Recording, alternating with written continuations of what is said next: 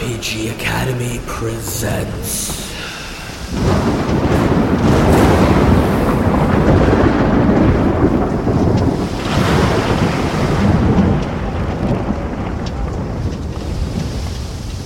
Wrought Iron.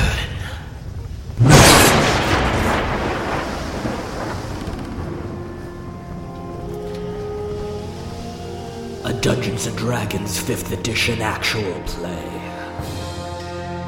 Starring Michael as Arami Mott, Scott as Dane Seaborn, and Matthew as Cassandra Ziegengeist.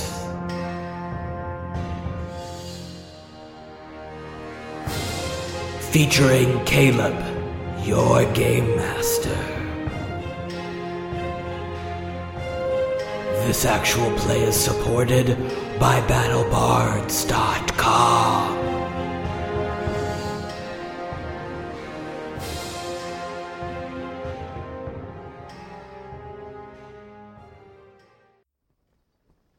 The moon is rising over a calm ocean.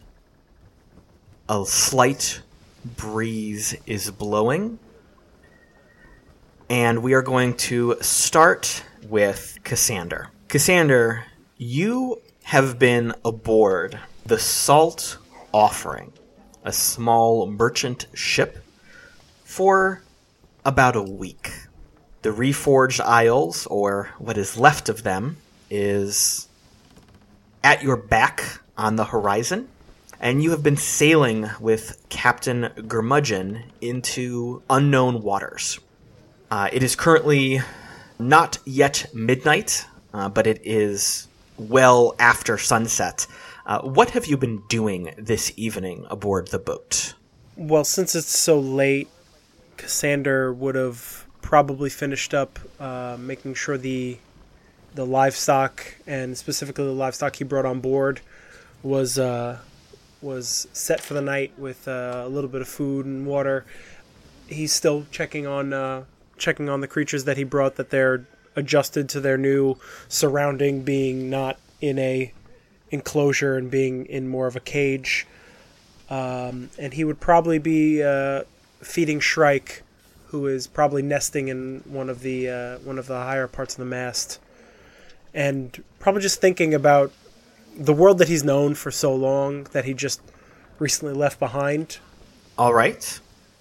Would you say that you are below decks, taking care of the livestock on the ship and your animals?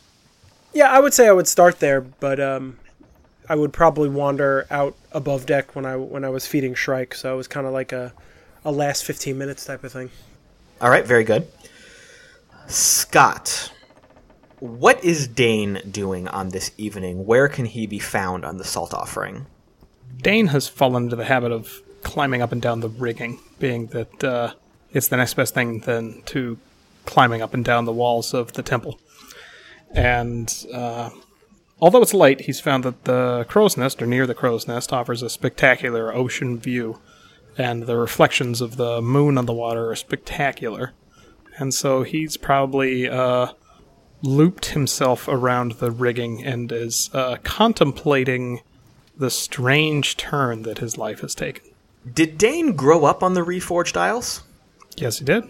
So, now that Dane has been at sea for a week, away from his home and voyaging on the ocean for the first time in his life, what's been going through Dane's head? How has he been handling this transition? Well, everyone who grows up on the Reforged Isles learns to sail. You learn to sail and swim earlier than you learn to walk. They toss you in, and you sink to the bottom, of course, because you're a dwarf, and the goal is for you to swim back to the top. So Dane is no stranger to the sea and the salt and the wind. However, this is the furthest from home he's ever been, and I would say that it occurs to him that the most surprising part of the experience is how much he does not miss it. He expected this extraordinary heartfelt longing and connection with his home, but he finds himself here on the sea having no doubts, no regrets, no longing for his homeland. And sitting there in the crow's nest, reflecting on this transition to a life on the ocean, Dane's thoughts go back to that last day on the Reforged Isles. What is Dane thinking about? Dane is thinking about the, it's moonlight, but he has his hands clasped together. He's looped his elbows around the rigging so that he stays in, but he has his hands clasped together, and he's running his thumb of his right hand into the palm of his left hand. Dane idly uses his thumb to trace the lines of the burn mark on his left palm, the familiar lines of the dwarvish rune for heart from the scalding stone that he picked up from the hot pyre ashes of his departed fiancée. His fingers have worn those grooves down well at this point. They know the lines, and they follow them now out of rote habit from the week gone by. And although calluses from newfound rope work have spread across his fingers, the scars remain. And as he traces the line, he thinks back to the conflict that he had with Captain Chimere, the yelling outburst where at the time his only purpose was to express his anger, his rage, his emotions. But upon further review, he believes that conversation revealed a great many new mysteries. And prior to leaving the island, did Dane do anything about those mysteries? Dane was ashamed to admit, even to himself, that he didn't have the courage to once again confront Captain Chimere after the way she merely accepted all of his grief and accepted responsibility and culpability for what had happened. It left him feeling hollow and unsatisfied. He didn't feel like he could face her again. However, he did meet some people at the Sphinx, his common hunting ground, before he left. And while people wanted to throw a very large party, he politely declined. And he instead had a small get-together of fellow longtime drinking companions, and some of them were survivors of the assault and fellow firebrands. And through gentle nudging and generous drink, he was able to get some more tips out of them. So, Earlbrand, you say that your son didn't make it? No. No, he fell bravely, though, and Earlbrand slams back a tankard, draining it in one hearty gulp, dropping it on the floor, not even letting it sit back on the table. He was there at the docks, and he met the first assault with bravery! And he stands up and shouts, and everyone else in the Sphinx shouts back, just kind of responding. Bravery! Ha! Yes, it was truly a great stand, a great fight. And yet it cost us so much. What do you know of what led to the Ithlics here? Earlbrand looks over at you, kind of cocks an eye, and looks down at the ground very pointedly at the empty tankard. Yes, of course. 2 more, young barkeep, for my thirsty friend and I, for I have a voyage soon, and I'm sure to not have time enough to speak what I hear to anyone. 2 more gigantic dwarf-sized mugs of ale are brought over. Earlbrand grabs his and drains half of it, belching and wiping his mouth on his sleeve. There, to Kovar and Invar. And that echo of Kovar and Invar just kind of bounces around the sleeping Sphinx a little bit. There's a whole lot going on, and people just hear bits of conversations and echo them back. So there's a little bit of a hurrah, but it's a little bit quieter than it was before. Well, between you and me, Dane, old boy, I think the temple bit off a bit more than it could chew, if you get my meaning. We've been doing pretty well with our trade for the past few years, and then we started bringing in more shipments and sending out more shipments, and I think that drew attention where it should not have been. So, I certainly understand. The church is the single proprietor of all commerce on the island. They have every right to bring in as many shipments as they want, but pray tell, what could possibly have attracted the interest of such unholy, inhumane, undwarven beings such as these? And he looks at you kind of dead in the eyes, very seriously, which is a little bit out of character for this conversation. And he pauses. I thought you knew. It's their domain. And he's speaking very matter-of-factly. Oh, yes. We take it from them. They hold all of this. Yes. I absolutely already knew that which they have all of, and that we've taken some of. But please, you say it first. Why don't you go ahead and give me a persuasion roll there? And you know what? Grab an extra D20 from Easy Roller Dice for advantage, because you got this guy good and drunk. All right. Well, that means I can skip over that 1 and take the natural 18, which gives me a grand total of 23. So Earl Brand shakes his head a little bit and leans closer to you across the table. Well, we were... You know this, Dane. I know you know this. You've been in these conversations.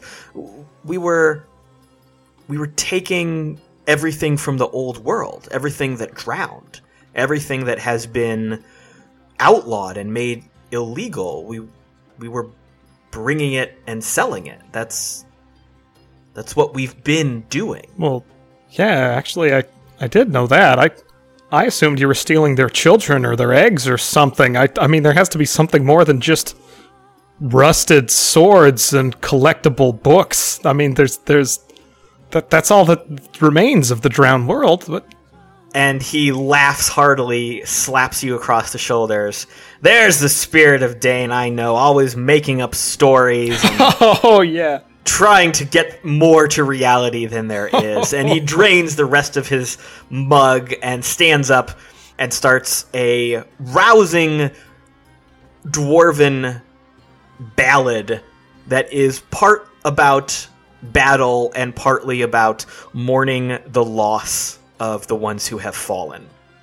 With that, we will draw a conclusion to this memory and return to Dane sitting alone in the crow's nest, looking at the brand on his hand. Such a silly thing to have lost so much for. And let's find Arami. Michael, what is Arami doing on the ship this evening? So Arami is below decks in her quarters that she shares with several of the other crew members. And I've got a lantern lit, but it's partially shuttered, try to keep the light out of other people's eyes as they're trying to sleep. And I have a very thick piece of just leather that I have cut into 2 pieces, and I'm sewing back together, practicing my stitching that APOS has been teaching me, so that if I have to stitch up crew members, I will do so with some skill. I'm getting much better with all this practice, but I still do it very sloppily. I was never into needlework, before, so I just don't have a practiced hand at it. So my stitchings are very loopy and exaggerated, and they're just not very good. So as soon as I get done sewing it up, I cut the string and then start all over again. So as you are performing this very repetitive task, trying to build the habit and practice the skills, your mind drifts off, and you think back to home and the Reforged Isles and the events that transpired right before you joined Captain Gurmudgeon on his ship. Well, the other thing that I'm not very good at is making my letters.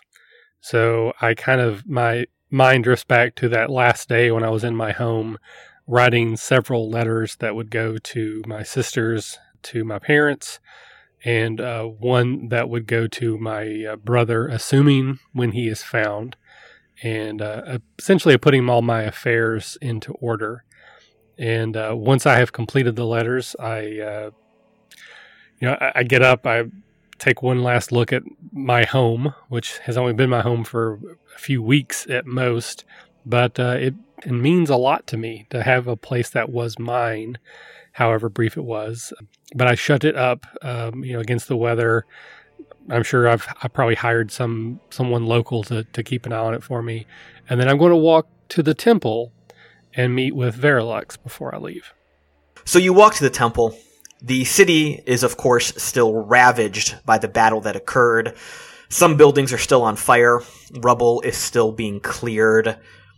Chaos has simmered down a little bit. There's no active panic, but that ordered nature of your home is just gone.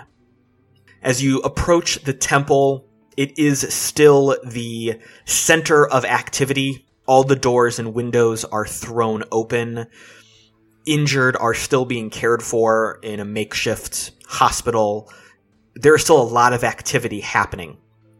And Verilux is in the thick of it, walking about, healing, giving advice, talking to people, counseling people. When she sees you, though, she excuses herself and walks over to you and meets you outside of the thickest part of the crowd. I'm standing there. In the past, when I've met with Verilux, I've always been very sort of subservient and almost awkward. And I'm not confident, but I've lost some of that shyness that I had around her, and I'm much more closer to an equal. The way that I'm holding myself, not necessarily maybe in my own mind, but someone else watching. And but I am a little bit uncomfortable in the armor that I'm wearing because I'm not used to that. So I'm like sort of unconsciously scratching at my neck collar, and I'm kind of maybe pulling it down because not sure it fits right. But I give her a slight, almost like a wry smile when she approaches. Well, Army, I must say the armor suits you. I think if things had been different, you might have found yourself in this suit through proper means. That is all I ever wanted, but it was not to be. She shakes her head. No, things just got out of hand, I guess. I've heard that you are leaving us. Yes, I have accepted a position on the salt offering, and I will be sailing on the morrow. I have something I wish to give you for keeping, if you would honor me with that. Unfortunately, my brother still has not been found, though I keep faith that Invar watches over him, and he will be returned. And I extend my hand. I have a letter addressed to Drogon, and I just extend it out to her, that when he returns, would you please give him this? She takes it and tucks it inside her robe. Of course, it is the least I can do. I cannot say that I am happy to see you go. I think with the way things turned out, you certainly could have done some good here with handling all of this. And she just waves her hand around at the chaos that surrounds her. I wasn't able to keep my sisters alive. What makes you think I could do anything for anyone else? She doesn't respond. She just nods her head slowly. I wish things had gone differently, Arami. I truly do. I hope you believe me, especially with everything that has happened, especially with what your family has suffered. I have no doubt that you do wish things to be different, but they are as they are, and we cannot change that. And we can only look forward, and that is what I'm going to do. I will be back. This is not goodbye forever. And perhaps when next we meet, we will talk of better times, better things. But I just wanted you to know that I was leaving. I appreciate the kindness and the love that you showed me as I grew up under your charge. And anything that I have done that is good in this world, I believe, is a result of your guidance. And I saw you as much of a mother figure as Balara. I certainly have spent more time with you than her. And I'm confident that under your leadership, you will rebuild, you will regain your strength, and much like a weapon that has been broken and then reforged, be made whole again. And then I'm going to kind of turn and start to walk out, not waiting for a response. And as I go by some of the people that are still injured, I'm going to see a small, not a child, but like a young adult preteen. And I'll just kind of put my hand down on her head and kind of brush her hair out of the way and just kind of give her a smile. And then as I walk out, she's going to just sort of hop up, and her injuries have been healed. And those are your thoughts as you are sitting there practicing your sewing in the belly of the salt offering. And as we move away from you there practicing, we will return to Cassander. Cassander is on the decks. He has just fed Shrike. He is staring out over the waters. And you let your mind drift as well, Cassander. You take yourself back to the Reforged Isles, not your native home, but the home you chose for so many years. And what are you remembering on this evening? I'm poring over that tapestry that I took from the maze, the labyrinth that we were in, and I'm trying to piece together something as I'm finishing putting away the things that I will be taking with me on our trip. I've been able to split my warren of rabbits that I have to two, I'm going to say almost healthy populations that I can take on the boat. The Grimudgeon was very excited about having some conies occasionally for dinner, and I'm going to be stirred from my introspection on the tapestry by a knock at the door. And in walks Verilux. Ah, priestess. Excellent. I have a request of you. Well, I will do what I can for you, Mr. Cassander. There is much to do on this island, and unfortunately we have lost many, but I know that you were part of our survival, and of course, as friend to our dear army, I think I owe you. So, what can I do for you? Well, as you have said, army, and Dane and I are going to be off sometime tomorrow, and I have this vast amount of property and land that I obviously cannot pack up and take with me on a boat. I wish to leave it to not the church, but to you. I thought perhaps to leave it to Chimere, maybe teach her some patience and some compassion, but I fear for my small charges, and I feel your compassion would do them better. I've taken everything that I think that I shall need, but I think that this place would do you well, a place to reflect, a place to come back and think about things while not being oppressed by the temple overhead day in and day out. She's quiet for a moment, visibly impressed and taken aback by your offer. Cassander, I do not know what to say. I do not feel that something like this, I do not think I deserve this. I have done many things, and not all of them are... you can see the results of my actions. But perhaps some distance from the temple, perhaps a place to rest and meditate will do me well. So yes, I will care for this until you return, and I hope that when you return we can continue some of our discussions, and maybe I can explain myself and some of the choices I have made over my life. I would like that very much. It would do me no greater pleasure. And at that, Cassander will probably put the hutch of rabbits onto the cart that he has loaded with all of his belongings that he's taking with him. He will get into the yoke of the cart, become a giant goat, and then trot off down the street towards the docks. As your thoughts return to your present surroundings, you look up, and walking towards you is Captain Curmudgeon. And he nods as he approaches you and leans on the rail of the ship, staring out over the night sky full of stars. A low full moon hangs in the sky. And he looks over to you. Well, this is ocean life, Cassandra. What do you think? I have not been on the ocean this long in a great while, and I remember it well.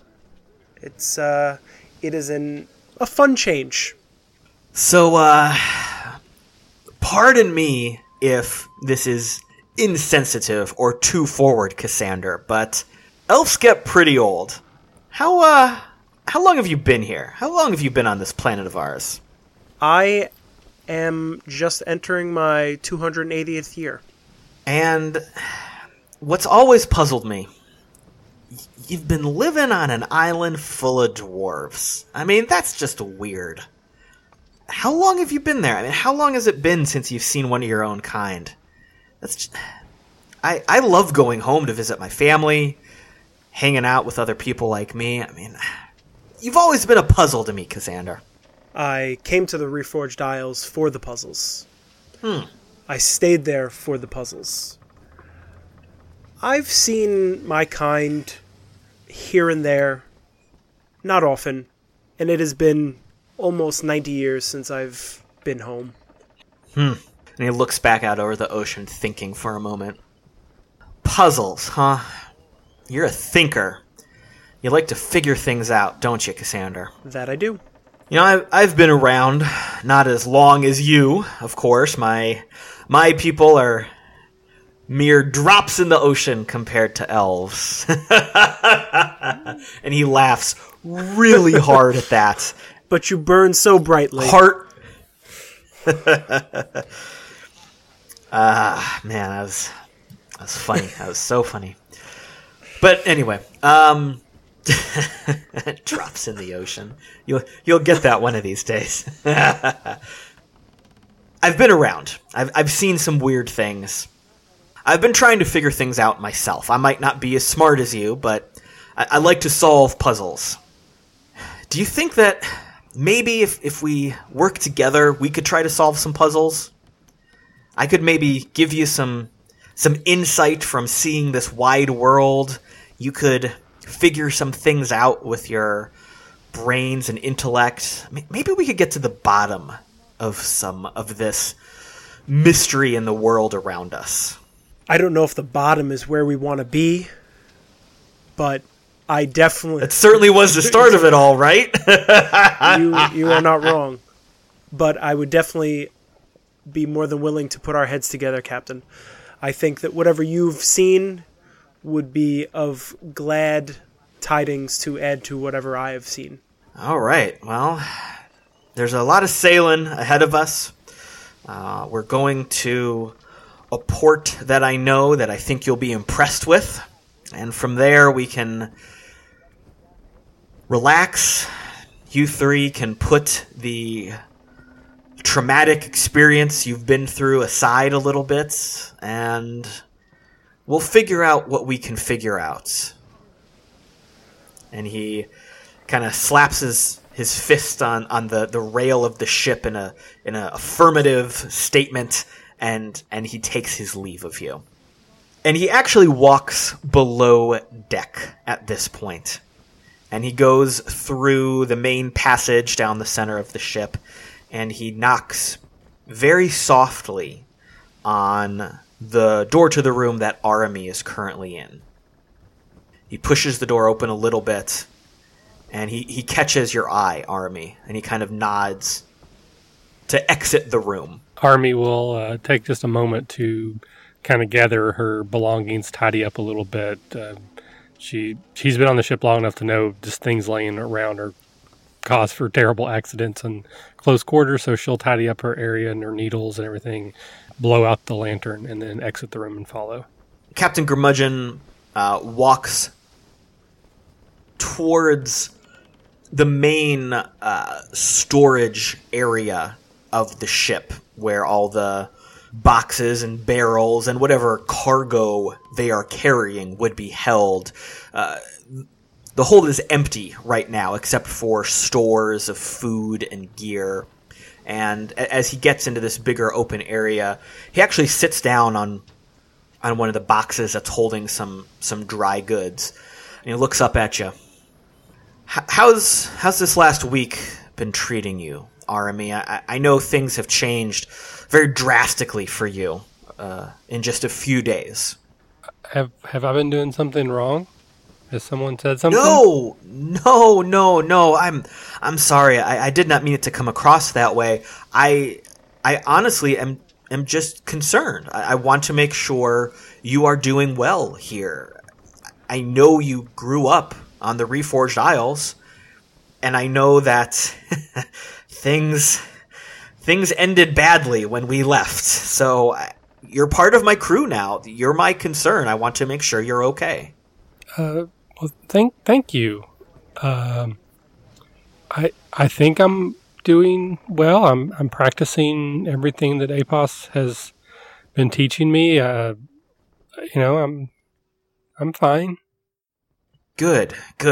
And he looks off into the darkness of the hold for a second. He looks back at you. Army, I'm not really sure how to say this, but how much do you really know about what was going on at the temple while you were there? I don't understand your question. There was business, temple business. They oversee the shipping and through the docks, cargo in and out, but beyond that, no, not really. Well, that's what I'm talking about. Do you know where that cargo came from? What the church was doing with it? Not really. I would get daily manifests, and I would, take the cargo off of a ship and store it, and then it would be reloaded onto other ships. And sometimes certain crates were put in certain places for other designations, but I never really had any cause to wonder about that. Yeah, you grew up in the temple, didn't you? That's where you were raised, right? Yeah, all but my entire life. I was a few days old, I think, when they took me in. Do you remember your history, Arami? Do you remember the stories about what happened in the war and what created this around us, this vast ocean? Studying was never really my strong suit. Yeah, you liked working, didn't you? You liked being out, getting things done. Yeah, I was always good at a task. If you set me on a task, I can achieve that task. I'm very efficient in that way. That's definitely a good quality to have when you're on a ship, Arami. And I appreciate everything you've been doing so far. I appreciate your willingness to learn and help out with the crew. I have my own goals and tasks ahead of me. When we land, we'll be taking on some cargo after a few days and shipping off again. I certainly hope that you will remain part of the crew. If you are willing to travel with me and learn, I am willing to have you and show you the world. If you would like to see that, I would very much enjoy showing you a little bit more about what's been happening out there. No, I'm really happy with what's going on, and I'm working hard to do well, and I look forward to learning all that I can. Good. So, would you say that you are willing to travel with me for the sake of learning and experiencing more in this wide world? If that's what you want. Well, the question is that what you want, Arami? I would not want to force anything on you. I think in your life so far in the temple, things were done for you and decisions were made for you. I don't want to do that. My crew is with me. Well, they get paid, and they get paid very well, but they choose to be here. I would not have anyone indentured or forced to be with me. If you're willing to learn, if that is your free choice, I will gladly take you along with me. So Army takes a couple seconds and actually kind of internalizes that. Maybe a bit of a dawning realization that that is absolutely true, and almost all major decisions have been made for her, right up until just very recently with her claiming her own home. That's probably the first decision she made for herself.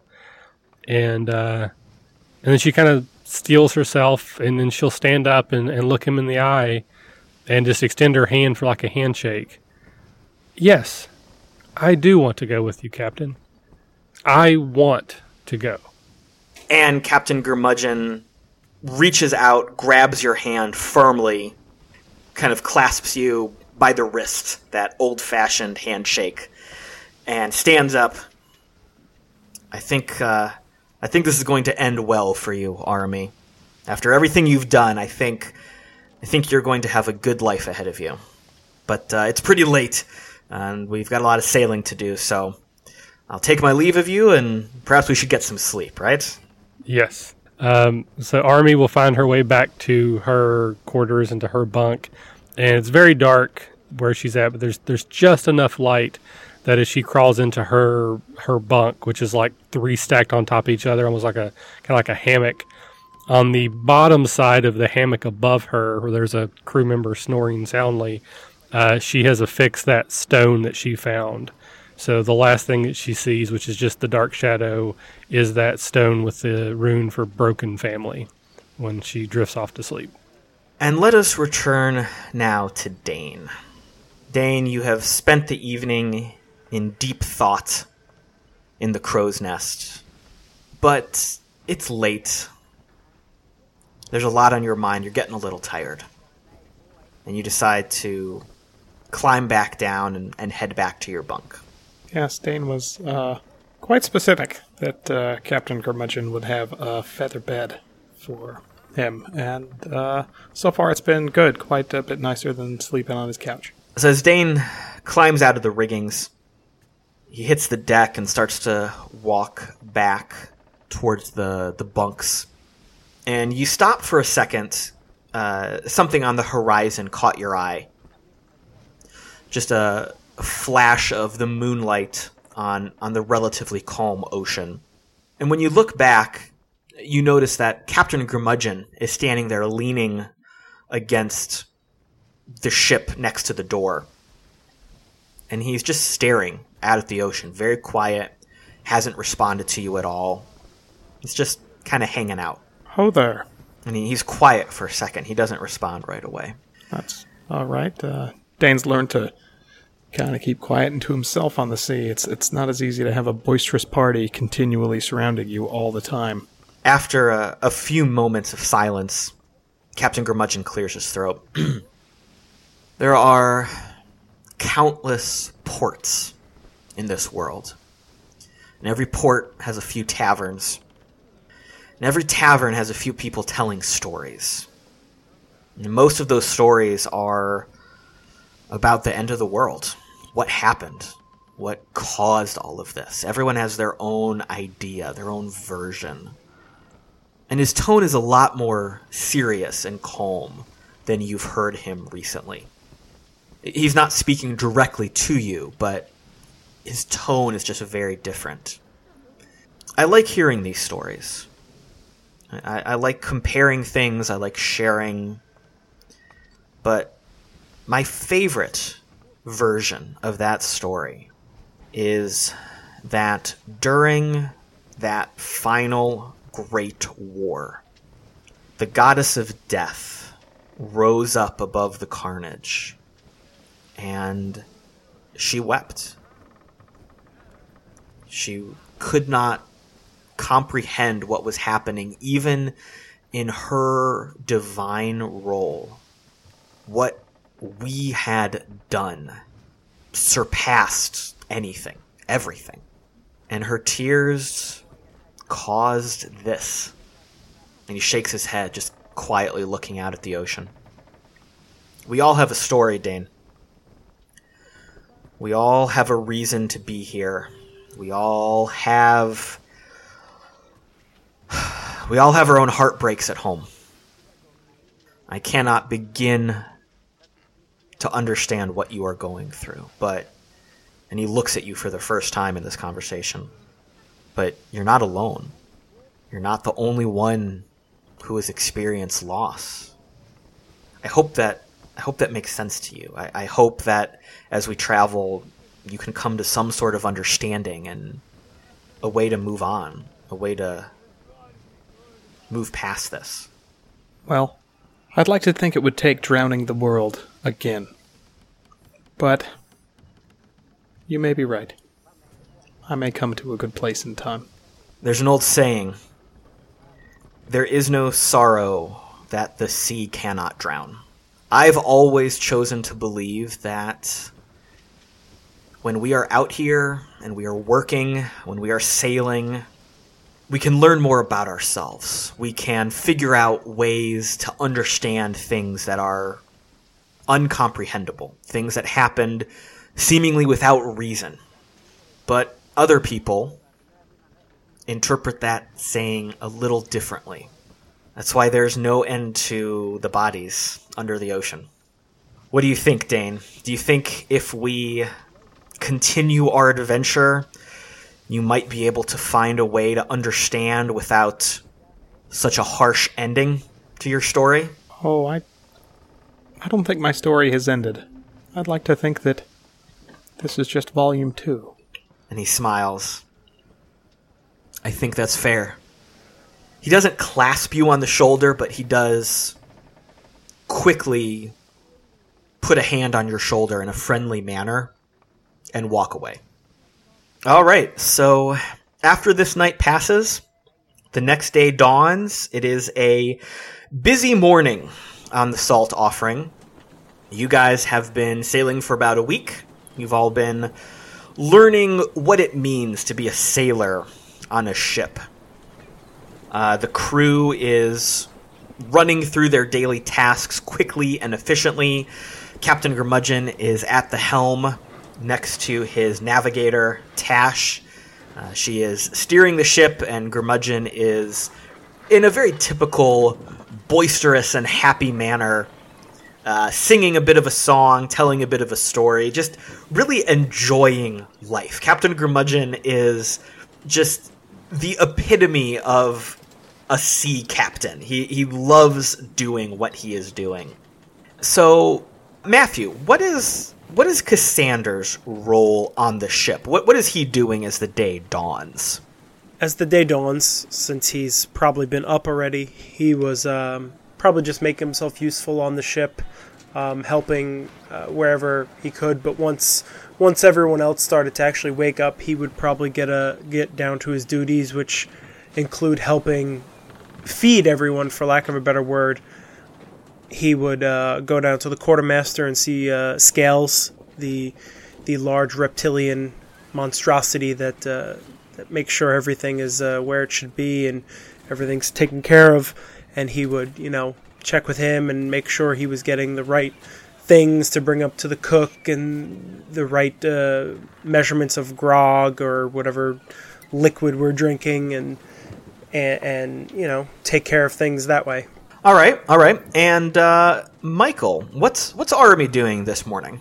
So I would be assisting APOS with the breakfast meal for all the sailors that are essentially on shifts. They're getting up to start their day while there's kind of a crossover as people go to sleep and people get up. And then I actually, as has been my custom for the last few days, I set aside plates for Cassander and for Dane with a little extra, however they particularly like their food prepared, that kind of thing. So I'm in the galley serving food and cooking food at the moment, waiting for them to come down to join me for our breakfast. Scott, what is Dane doing this morning after last night's events? Dane may have broken with many of his the old tropes and habits and ruts of his prior life, but one stays the same, and that is that he will sleep in until at least afternoon before anyone, the sea, hell, or high water, or salted winds, or demons from the frozen deep will roust him from bed. So, Michael, do you guys wait for Dane to wake up to share that first meal, or do you guys go get him out of his feather bed that has somehow been wrangled into the ship's bunk? I would think that, particularly with what has happened recently, I would be on the side of letting Dane be Dane, and I would accommodate his sleeping preferences so that his meal will be ready when he's ready for it. All right, so as Arami is down in the galley, Apos is cooking away. He's grumbling to himself in kind of muttering in half orc, half common. This is kind of his habit as he cooks. He just has kind of a running commentary on what's happening, but no one really understands it because it really is a lot of muttering orcish. Yeah. Army is learning bits and pieces of the orcish language, but all I learn are curse words. Absolutely, yep. You learn curse words and insults and derogatory terms. So as the crew is moving through, grabbing some breakfast or dinner, depending on what shift they are working, Cassander comes down to the galley and greets you. So I let Apos know I'm basically going to take a few moments. This has been pretty regular for us for the last week or so. So I have a plate for Cassander and I have a plate for Dane, and I'll walk over to our usual spot. And right as Dane sort of lumbers and half falls into the chair, I will put his platter of food in front of him at that time, and then just kind of look at him and give him a smile. Dane warmly smiles back, having acquired an adequate amount of sleep. He will stretch and look quite grateful for the food. Just the way you like it. Eggs extra runny, toast extra burnt. You really are a friend, Army. Thank you. Cassander will clap both of the dwarves on the shoulders as he comes to join them and say, "My favorite dwarves." He will sit down with them. Army, of course, will gesture to the platter she's just laid for you. Again, your breakfast cooked kind of to your desires. And for a moment, this almost feels like old times. Dane goes to toast Ingvar and Kovar, as we always used to do in the Sphinx, but then pauses and recalls that worship of the correct and righteous dwarven deities is not widespread on the sea. And so instead he tips his cup to Saint Tweed. All right, so you guys are sitting there eating breakfast. The crew is moving back and forth about their day. Anything special or significant that you guys do during the day, or just you go about your general duties trying to learn how the ship is working? Dane is emphasizing his newfound knot ties. He's been shocked and amazed that you can tie a knot that is designed for something other than holding someone in place while you burgle them. So you have been working with the sailors in the riggings? Yes. Figuring out how everything works, how the ropes are slung, how the knots are tied, all that good stuff. Precisely. All right. Well, this is how the day goes. You guys are settling into a routine. Life on the sea is very full of work because what you do defines your survival. So as opposed to life on the Reforged Isles, when you might have had things to do, but you could socialize, you could relax, you could do other things.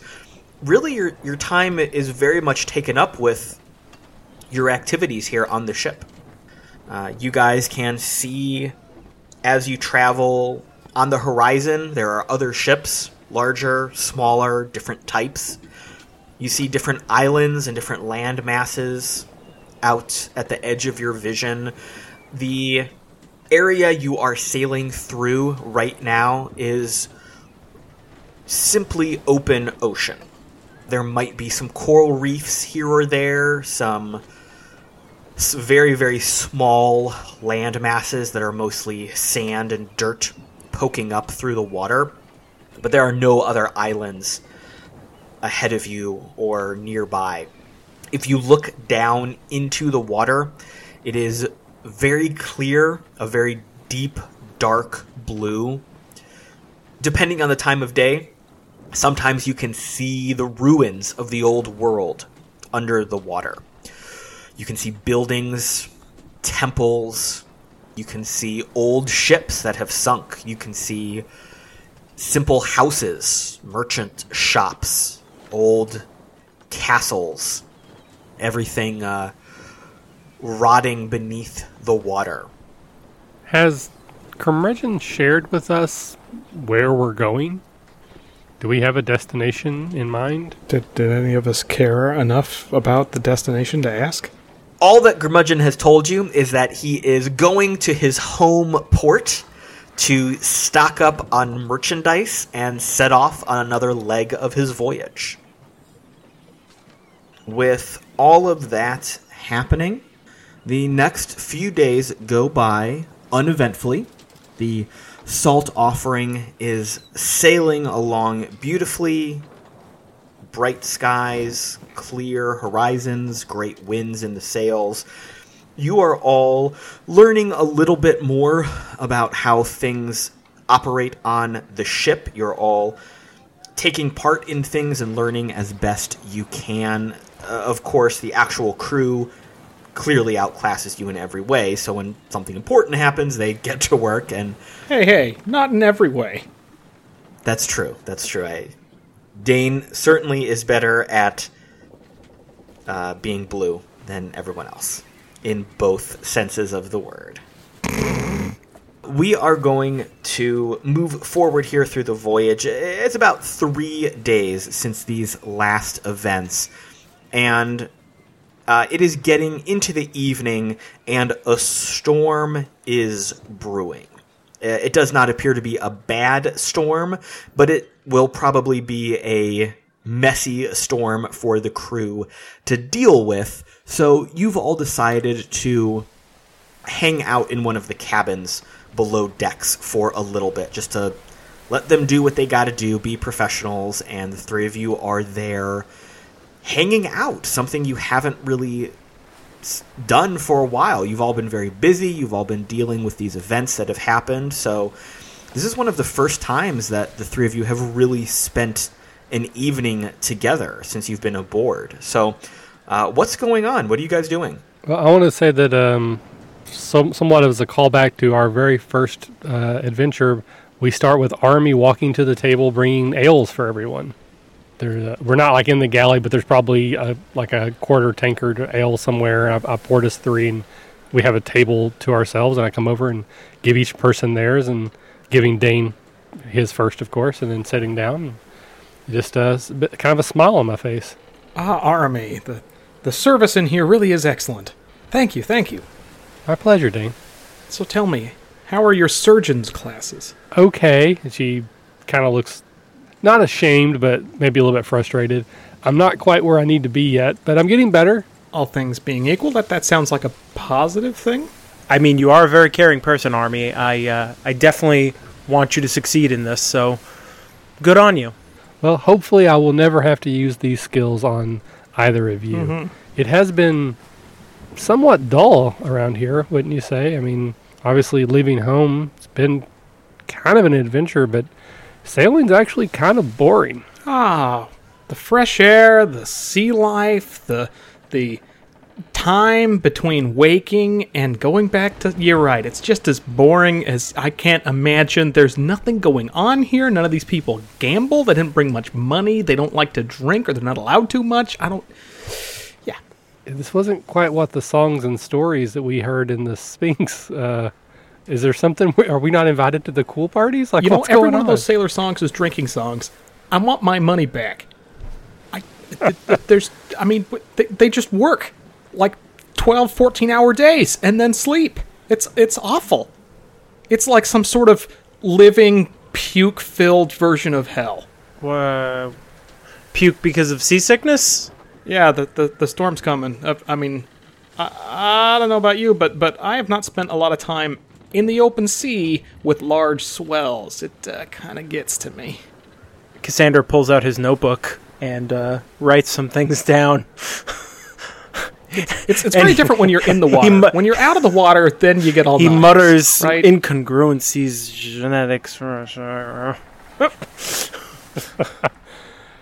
So, I can't seem to get out of the captain where we're actually going. Have either of you, like what's our destination? We have a destination? Yeah, I kind of assumed it was just a cruise where we left from the same port that we got back from, and in between we got to see sights like whales or something.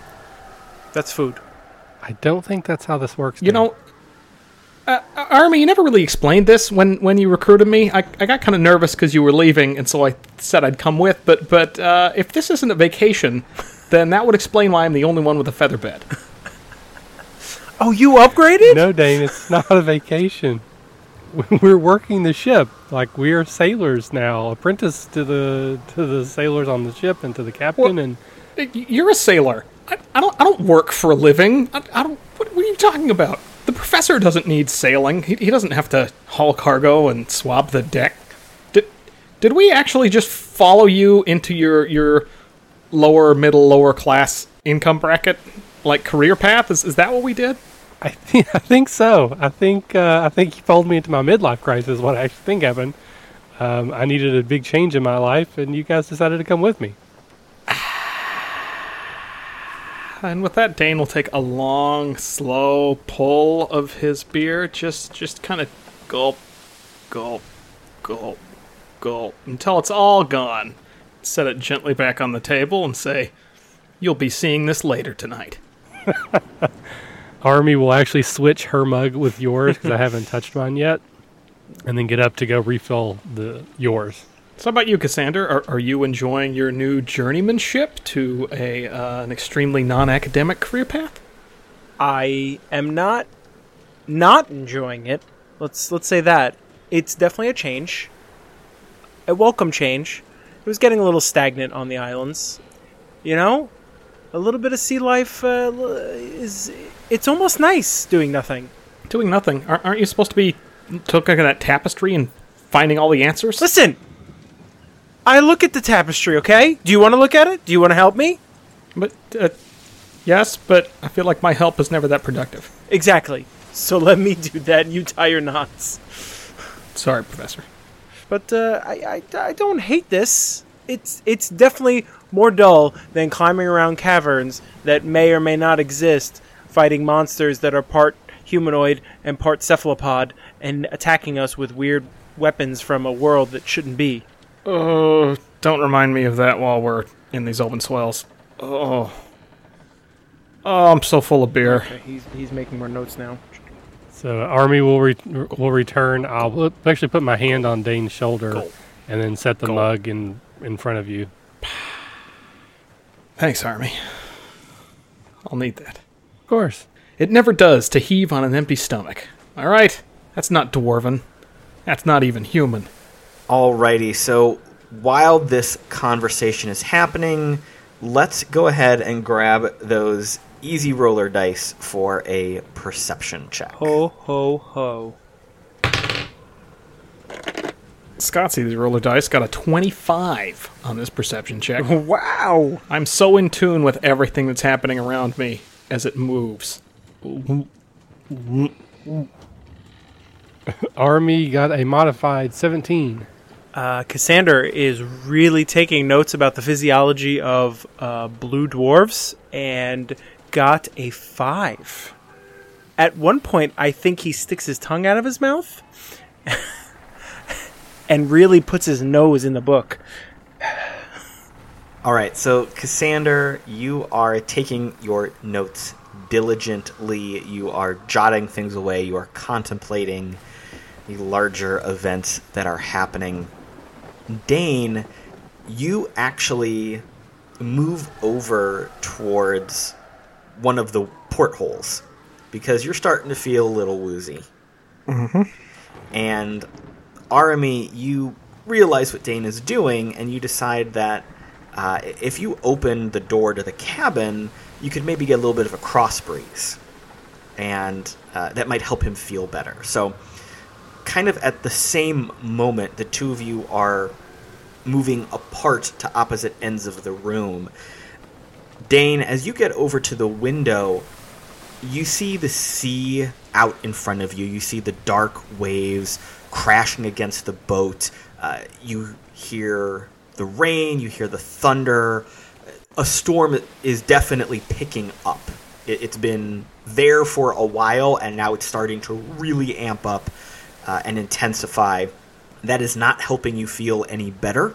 But as you are looking out the window here, you realize that there is something in the waves moving towards the window, moving towards you directly. Is it mermaids? Well, you're not sure. It's moving very, very fast. It's this dark shape in the water. At about the exact same moment, Arami, you're kind of opening the cabin door, and you hear from the deck of the Salt Offering, you start hearing shouts of alarm. And by this point, you have recognized that when people start shouting alarm and raising alarm, everyone starts to run to do whatever needs to be done. The sailors obviously know their jobs, and they're all being drawn to work here. So you know something is happening at this moment. So both of you realize something is going on in about a split second here. Dane, Cassandra, do you hear that? Hang on one second. And just as Arami says that, there is a massive impact that hits the boat, shakes it. You feel it lurch back and forth, and you hear a crack of wood from all around you, and the ship starts to groan and heave. I'm going to have everyone give me a dexterity saving throw. Wow. Dane was caught with his neck hanging out of the porthole and a mess coming out of his mouth, so he's not extremely agile at the moment. He got 11 total. I think Army was caught in the doorway. I got an 18, so I was able to pin myself between the doorway and hold myself up. Cassandra's high elven form, in its lithe grace, achieved a 21. So the pen spun out of his hands. He looked up and he kind of steadied himself on the table and then grabbed the pen. And what is happening here, smashing through the ship's hull into the room where the three of you are, is a massive tentacle.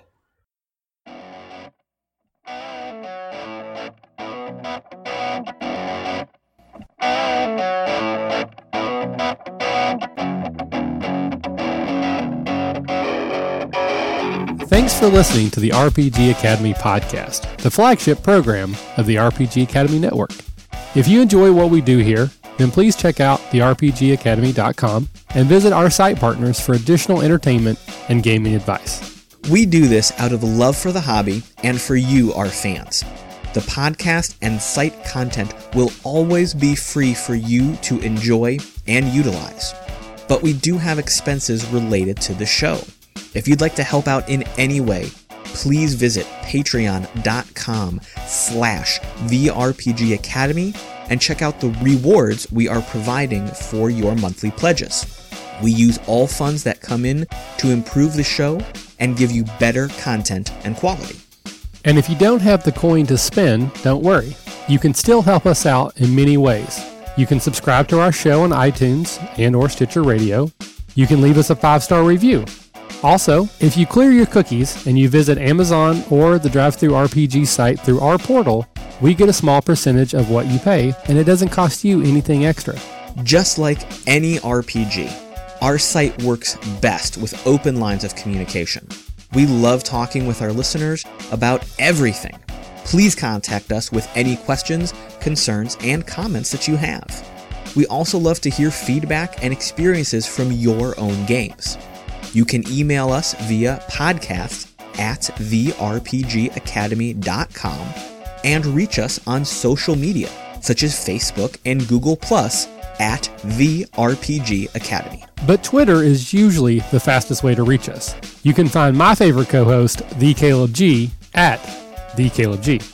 And you can find my favorite co-host, Michael, at The RPG Academy. Thanks for listening, and as always, if you're having fun, you're doing it right.